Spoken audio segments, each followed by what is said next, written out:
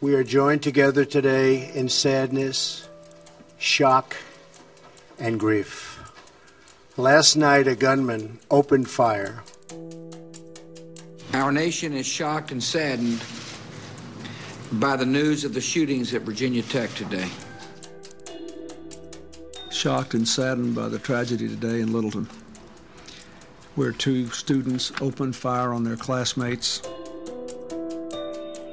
As a country, we have been through this too many times. Whether it's an elementary school in Newton, or a shopping mall in Oregon, or a temple in Wisconsin, or a movie theater in Aurora. It was an act of pure evil. This is Freak Out and Carry On. I'm Ron Suskind. And I'm Heather Cox Richardson. Heather, President Trump this week faced an event that statistically we knew he would face at some time as president, a mass shooting. Las Vegas on Sunday night was a place of tragedy. A lone gunman from a hotel window shot concertgoers at a music festival. At least 59 dead, over 500 injured. The worst mass shooting in American history from a single shooter. The tragedy in Las Vegas is enormous. Hard for us to comprehend in our hearts and minds. A next step in so many incidents like this. And first and foremost, our thoughts are with the victims. President Trump has faced nothing like this yet as president. This is his first moment of a type of moment we've seen so often. But on top of this horror, he is still dealing with Puerto Rico in the aftermath of Hurricane Maria. 95% of that island, as of Wednesday, is still without power. 3 million people. About half the island is without drinkable water, a setup of potential disaster. These dual tragedies in these last few days are signature challenge for Trump as president. And I want to take a step back today to think about this specific and particular thing of how handling crises is often a defining moment for a president. How previous presidents have handled similar events, and how in so many ways now this is the one place in which a president seems, well, presidents have the chance to be the president of all the people in eras in which that is less and less available as an opportunity, as something presidents are able to do in these divided times. Heather, what have been your thoughts during this awful week? Well, I have one overwhelming thought, and that is that this is not okay. You know, so much of what's happened in my lifetime has been incremental things, you know, first one shooting and then another, and there's always a few more people. And, you know, we seem to be getting used to it. And I woke up to the news from Las Vegas and I went, no, there has to be a point when the frogs jump out of the boiling water. It is not okay when our streets look like a war zone. It's not okay when literally we are being shot down in the streets. This is not the price of freedom, as Bill O'Reilly said. This is wrong. This is not my America. And listen, I'm comfortable with guns. I grew up with guns. I've shot guns. I'm actually a proponent of hunting. But this is not that America. And the same thing is true of Puerto Rico. You know, that's us. That's us. That's our people who are dying without electricity because they can't power the hospitals, and who don't have water to drink, and who can't feed their children. And this is not my country that looks like this. This is not the America that I love and the America that I want to contribute to building. So I sort of felt like for me this week was kind of that wake-up moment where I went, okay, you know, I've been here fighting on all of these fronts for many, many years, but I sort of thought, No, the water's gotten too hot now, and we really have to jump out as frogs, or we're not going to be here any longer. You know, Trump's initial remarks in Las Vegas were what we have come to expect from presidents. It was a moment where I think he looked most presidential, to be frank, more than I have seen him or we have seen him yet. The mass murder that took place on Sunday night fills America's heart with grief. America is truly a nation in mourning. They were somber, they were caring. Maybe he felt a kind of familiarity, maybe even a personal wound. He has lived in places like Las Vegas. He has casinos there. He knows those streets. His words and behavior during his Tuesday visit, however, to Puerto Rico have received quite a bit of criticism. Let's listen to some of what is firing a good deal of anger. I hate to tell you, Puerto Rico, but you've thrown our budget a little out of whack because we've spent a lot of money on Puerto Rico, and that's fine. We've saved a lot of lives. If you look at every death is a horror, but if you look at a real catastrophe like Katrina, and you look at the tremendous hundreds and hundreds and hundreds of people that died, and you look at what happened here with really a storm that was just totally overpowering. Nobody's ever seen anything like this. What is your death count as of this moment? 17? 16 certified. 16 people certified.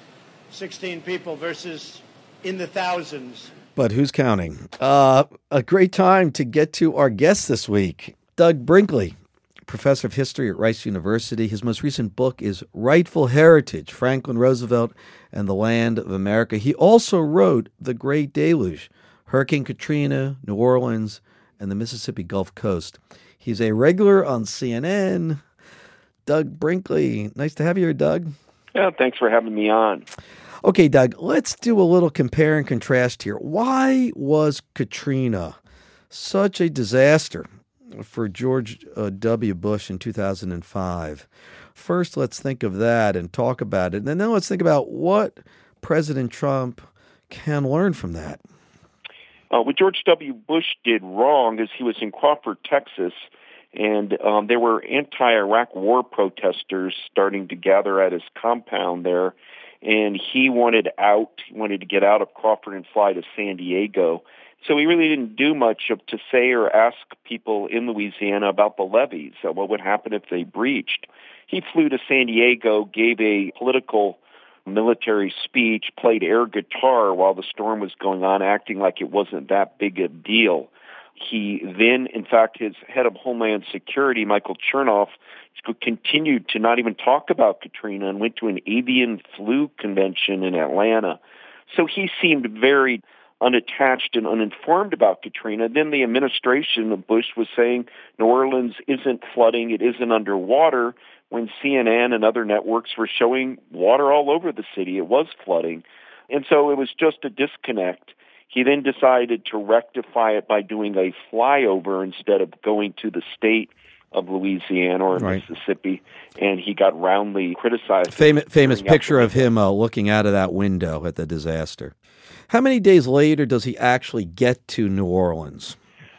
He goes then, it takes him a long time. He won't go now he's missing weeks. It's a little bit like the time Trump went to Puerto Rico, but a little longer than that. And then when he landed, he went into Mississippi first because there were friendlier politicians there.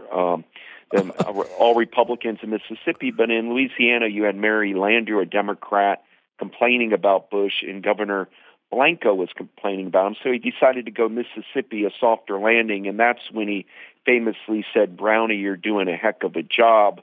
Brownie, of course, being Michael Brown of FEMA, who was abysmal during Katrina. They got an F, FEMA, for the way they handled that disaster. And so Bush had a very bad visit to Louisiana. And then he came back yet again and finally gave a kind of primetime speech.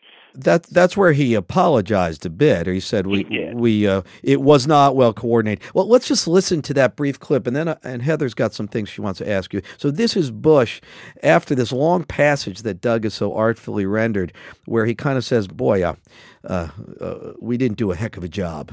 4 years after the frightening experience of September the 11th, Americans have every right to expect a more effective response in a time of emergency. When the federal government fails to meet such an obligation, I, as president, am responsible for the problem and for the solution.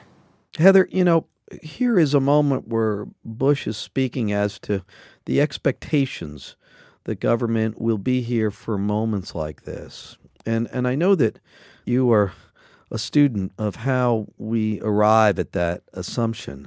This expectation that the government is going to be there in times of an emergency actually comes from a moment that looks a great deal like Katrina. It was a storm on the Gulf Coast, and it was the hurricane that took out Galveston Island in Texas on September 8th, 1900, and completely wipes it out. It's a terrible tragedy in American history. We lose at least 8,000, probably as many as 12,000 people thought at the time. And it's horrific because when the storm hits, people don't know it's coming. They're in buildings that collapse. The carnage in the streets afterward is terrible. There's so many bodies, they can't actually bury them, so they drop them out at sea off barges, but then the tide brings them back in. It's really carnage and horrific. And when that happens, interestingly enough, the night that the hurricane hits Galveston, which is September 8th, 1900, is the same night that William McKinley accepts the nomination for his re-election campaign. And when he does that and recognizes what's happening in Galveston, even though all the telegraph lines are down, nobody can get out to the island, he mobilizes the army and he gets people on the ground within 2 days, and they bring food and they bring tents. But people recognize that the government really needs to be there for its people. And money pours in from across the country, but when that happens and pours into the city of Galveston, the city of Galveston is still run in the old-fashioned sort of machine politician way, and they manage to lose the money and go bankrupt within a year. And when that happens, the city of Galveston pioneers a new kind of American government. And it's government by bipartisan non-political commission, so that the idea is that you're going to have cities and governments run by people who are essentially a bureaucracy and who are going to do what's right rather than what is better for their party. So we get from this moment the idea that you need to have government responses to acts of God, if you will, or to extraordinary circumstances, and they should be managed in nonpartisan ways for what's best for the majority of people. And that really still holds in American history from 1900 until fairly recently. I think what's important on the federal government part, I've agreed with everything that was just said, but how do we do it? We need a fund. We need some kind, if we're going to make the leap that these last three hurricanes, Katrina perhaps, are climate events, can we have a fund to give to places like Puerto Rico or Florida, Texas, instead of just constantly doing kind of emergency funding for things?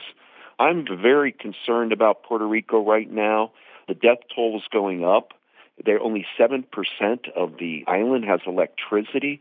This many days after the hurricane hit, about half the country doesn't have drinking water.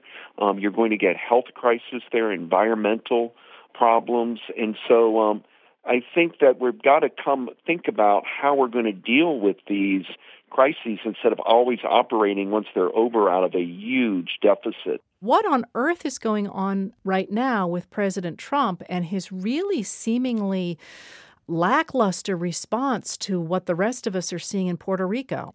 He seemed to respond much more quickly to Houston and Florida just weeks earlier. Why Puerto Rico? Definitely he did. And it's because I think, first off, he got hurricane fatigue. He had to deal with Texas, now Florida. But in Texas, he had Governor Abbott, a pro-Trump rubber stamp guy to kind of give him the photo op and make things look good. And in Florida, he had Governor Scott. Puerto Rico's Democratic. I think it is not, his base does not like the idea of Mexicans and Puerto Ricans. I think there's a racial component to it.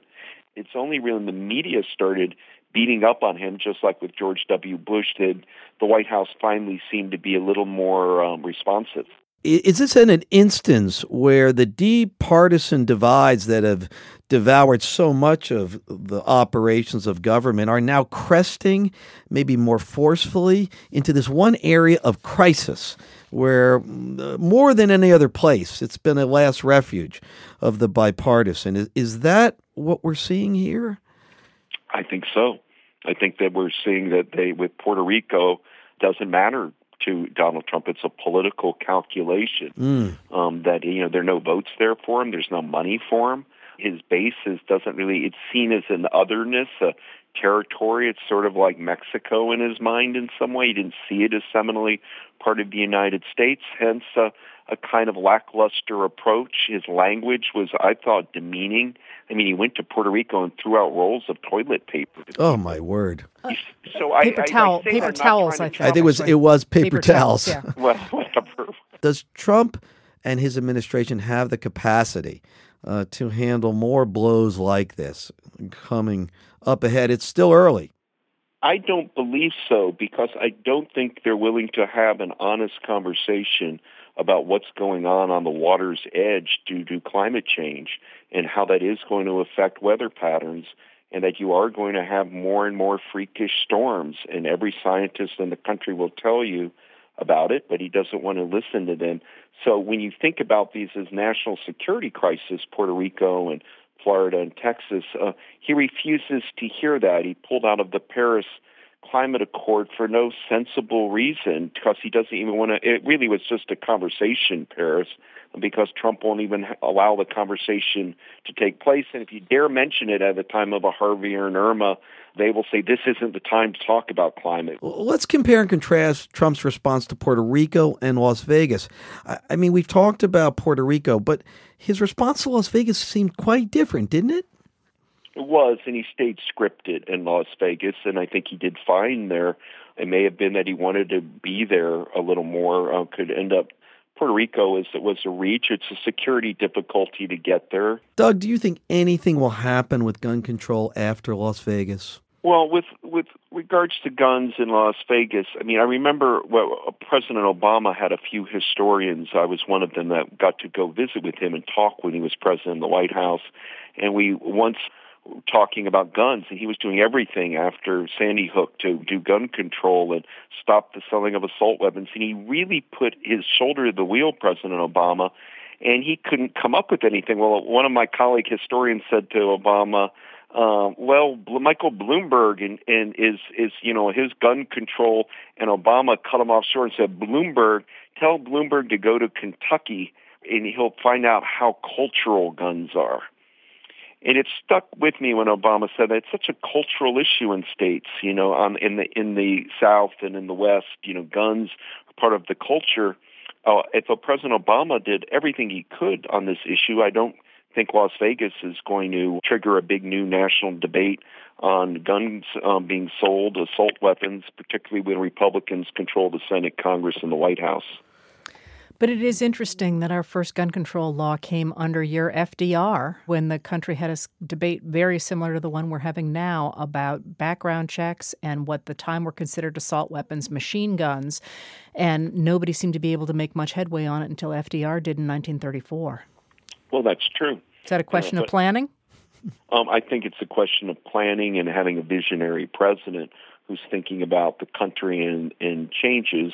Trump isn't that. In many ways, he's a backwards-looking person. I mean, let's make America great again. To him is from wanting to make it great like it was 40, 50 years ago when there were still Jim Crow laws in America. I mean, he's not somebody looking at that's going to be able to take on, in my opinion, something like the assault weapons ban, because he constantly feeds that base and that 30% or 35%, that's diehard Trump. Many of them are just deep Second Amendment, National Rifle Association believers, and he's not going to want to, I believe, wrangle with that crowd. And yet there is a connection here between FDR and the first gun law and Galveston and the idea that the government really does have a responsibility for long-term planning for what's good for its citizens. Because, interestingly enough, of course, the person who takes over from McKinley a year after, when Galveston goes under financially and they have to come up with a new kind of bipartisan government with a vision for all citizens, is Teddy Roosevelt, FDR's older relative. So maybe the idea of planning is actually about having a vision for American citizenry as opposed to something just for your own party.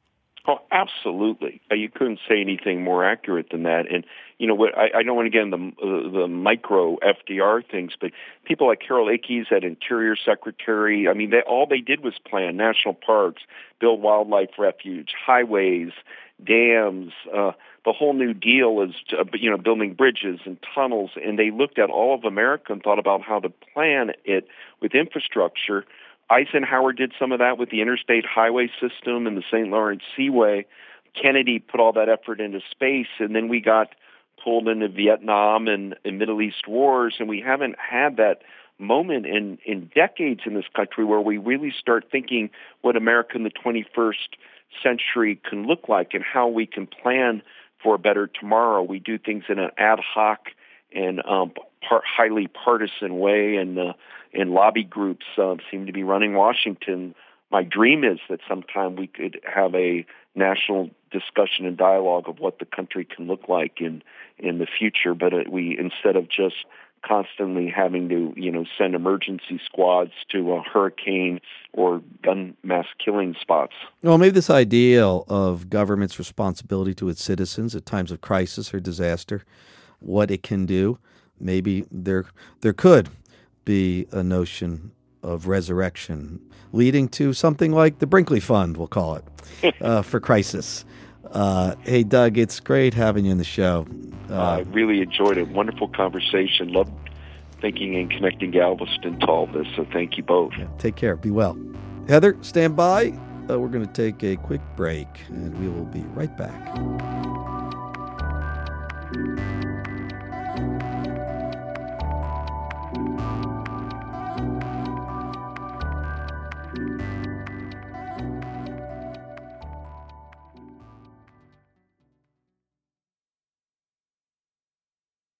All right, we're back. I want to turn to a political response to the shooting in Las Vegas from Democratic Senator Chuck Schumer. Here he's responding to the tragic shooting. As much as we might hope to, we cannot banish evil from the earth. Congress can't do that. The President can't do that. What Congress can do, what Congress must do, is pass laws that keep our citizens safe. And that starts with laws that help prevent guns, especially the most dangerous guns, from falling into the wrong hands. Let's talk a little about where we are with guns. I hear Chuck Schumer say something so similar to what Barack Obama said after the tragedy in 2013 in Sandy Hook, the slaughter of 20 children, 6 and 7-year-olds, and 6 teachers. All of us need to stand up and protect its citizens. All of us need to demand governors and legislators and businesses do their part to make our communities safer. We need the wide majority of responsible gun owners who grieve with us every time this happens and feel like your views are not being properly represented to join with us to demand something better. When we're talking about gun control, we're talking about what is one of the signature failures of the Obama administration. Obama steps up that very first day and speaks to the nation at a press conference in the White House and says this must stop, and speaks of human dignity and speaks of tragedy and cries. And it's interesting to think about that moment. In this era, for the Obama presidency, folks used to murmur, what would Lyndon do? Meaning, what would a tactician like Lyndon Johnson do to manage to get outcomes? And maybe in that first day, Obama, if he was thinking more like Lyndon Johnson, might have grabbed a Republican leader right in the wake of that terrible tragedy and said, you've got to stand with me at that podium today, the day of this disaster and this thing that has torn to shreds our notion of ourselves and the shared conscience. He didn't do that. And ultimately, when he says, if you are against gun control, you are against fundamental moral and human rights. In some ways, he said a line that ended up receiving partisan response. Right off the bat, Wayne LaPierre, the head of the NRA, said, in fact, it's the opposite direction that he recommends, not gun control, not ridding the country of high-powered military-style weapons being available to individuals, but in fact, every school should have more weaponry available. Every school should have an armed guard and or police officer there to protect the children. That's what'll keep them safe. The only way to stop a monster from killing our kids is to be personally involved and invested in a plan of absolute protection. The only thing that stops a bad guy with a gun is a good guy with a gun. Ultimately, nothing occurs. Obama pushes through a variety of executive orders, which he issues in January, just a month after Sandy Hook. There is legislation that gets proffered a few months later in the spring of that year, but fails. It's defeated in the Senate. The basic points of legislation in terms of background checks, in terms of getting high-powered weapons out of the hands of individuals. And ultimately, we come out of Newtown and Sandy Hook saying nothing can be done. The divides are too deep. The power of the NRA too great to get an outcome here, even with 20 dead children there. I think after that, many people said, I just now have given up hope that anything can be done here when it comes to the NRA and their lock and their utilization, almost their weaponization of what lobbying means in this era and what it can do to the process of self-governance. Heather, talk about the history of the NRA. I know you're an aficionado, an expert on understanding this, and it's fascinating. Well, so what's interesting about this is I will tell you the history of the NRA, which is actually quite fascinating. But it's interesting that in 1934, when we got that first gun control law, which I mentioned when we were talking to Doug, the NRA actually supported that. The NRA was in favor of that. They also supported the many parts of the 1968 gun control law. But right after that, they started getting political. Right after that, they changed. But and that's important. And why they change and how they change is actually crucial. But it's actually sort of the history of the NRA is actually interesting. So I'm going to give you a little bit of it just because nobody seems to know it, because everybody looks at the NRA for what they are now. I will say that when I was a kid, we actually had NRA-taught gun safety classes in our public school. And they were not political. They were about gun safety. Where were you growing up? Maine.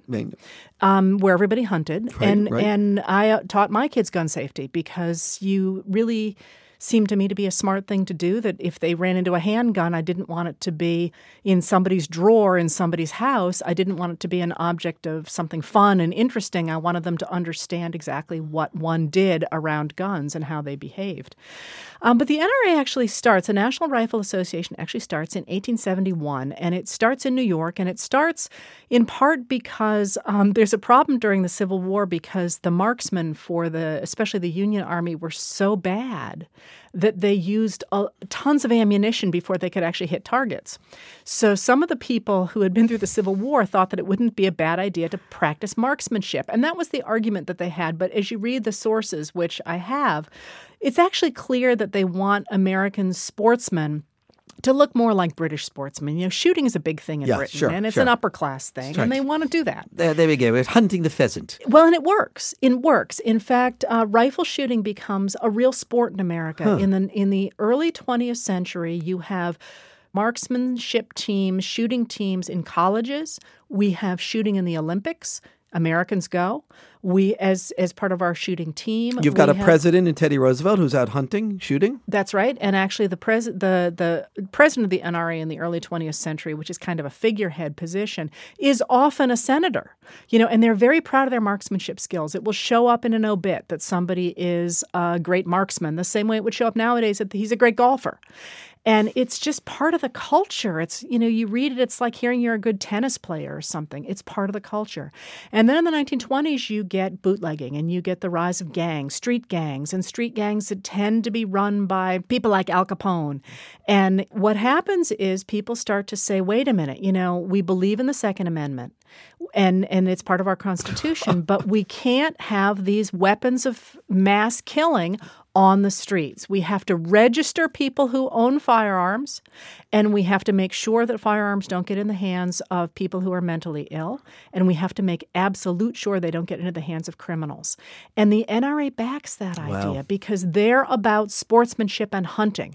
They're not about criminality. Right. They're against Al Capone, and they're for the British. And actually, there's in the 20s. I'm sorry, I'm so excited over here by the NRA and the fact I finally get to tell someone this history I missed. What was a great joke. I can feel your excitement, and I don't want to interrupt it. I mean, I love this, though. This is fascinating. This is an NRA that I think folks, God knows, would say, where are those people? I can embrace that. Yes. Well, yes. But it changed. But they changed. It changes in the wake of that 1968 gun control regulation in the wake of the 68 shootings. Why did they change? Well, think of the 60s. You've got the assassination of major figures, and not just people on the left, like Reverend Martin Luther King Jr. and Robert Kennedy, Senator Robert Kennedy, but also George Wallace. I mean, it's the assassination of George Wallace, or the assassination attempt on George Wallace, that really brings a lot of people who might not otherwise think it's such a great idea to have gun control to think it is. But in the wake of that, something interesting happens to the NRA, and that is that the NRA in the mid-'70s splits, and it splits between those people who really want to continue to support hunting and sportsmanship and those who want to start to oppose what they call gun control. And in 1975, they start their first political action committee, and they start accepting in a really big way funding from ammunition manufacturers and arms manufacturers, and they become very fabulously wealthy. And in 1980, for the first time in their history, they endorse a president. That's Ronald Reagan. By 2000, they're one of the three most powerful lobbies in Washington. And in 2008, they spend more than $40 million in that election. So then does it fall on the ledger of corruption to say that the NRA is so powerful, so much money going to folks in Congress, in the Senate, in the House? Is there a way people can look at that specific issue as an issue of corruption of the political system rather than more fundamental issues of choice or politics? How can we not? We have over 500 of us are lying dead or wounded in Las Vegas.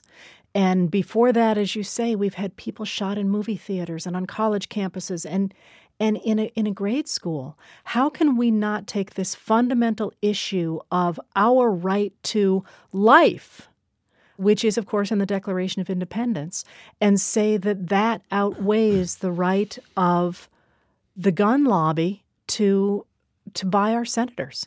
Let's step back here for a minute. I mean, in some ways, as you lay that out, and that's a fascinating history of the NRA, I can't help but think of Kennedy, Bobby Kennedy.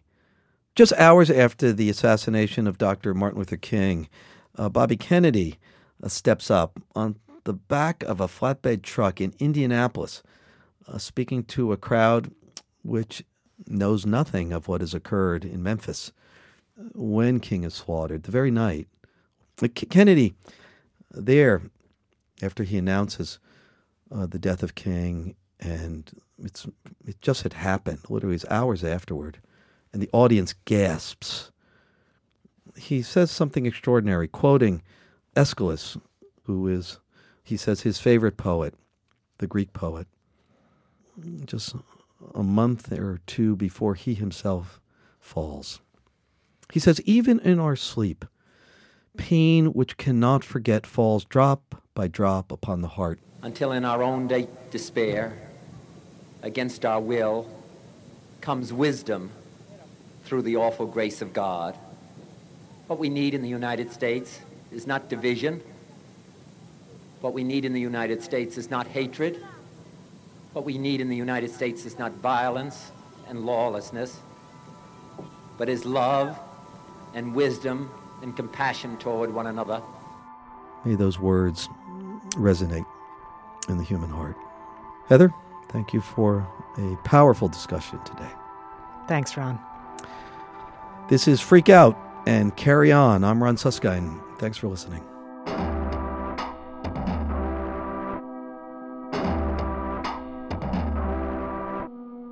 If you haven't already, subscribe to us on Apple Podcasts or wherever you get your podcasts and leave us a review. It helps others find the show. Follow us on Facebook and Twitter at Freak Out Carry On. Visit our website at wbur.org/freakout. Our email address is freakoutandcarryon@wbur.org. Our show is produced by WBUR in Boston. We're produced and edited by Catherine Brewer. Our technical director is Matt Reed. Our executive producer is Iris Adler. Music for the podcast, courtesy of APM.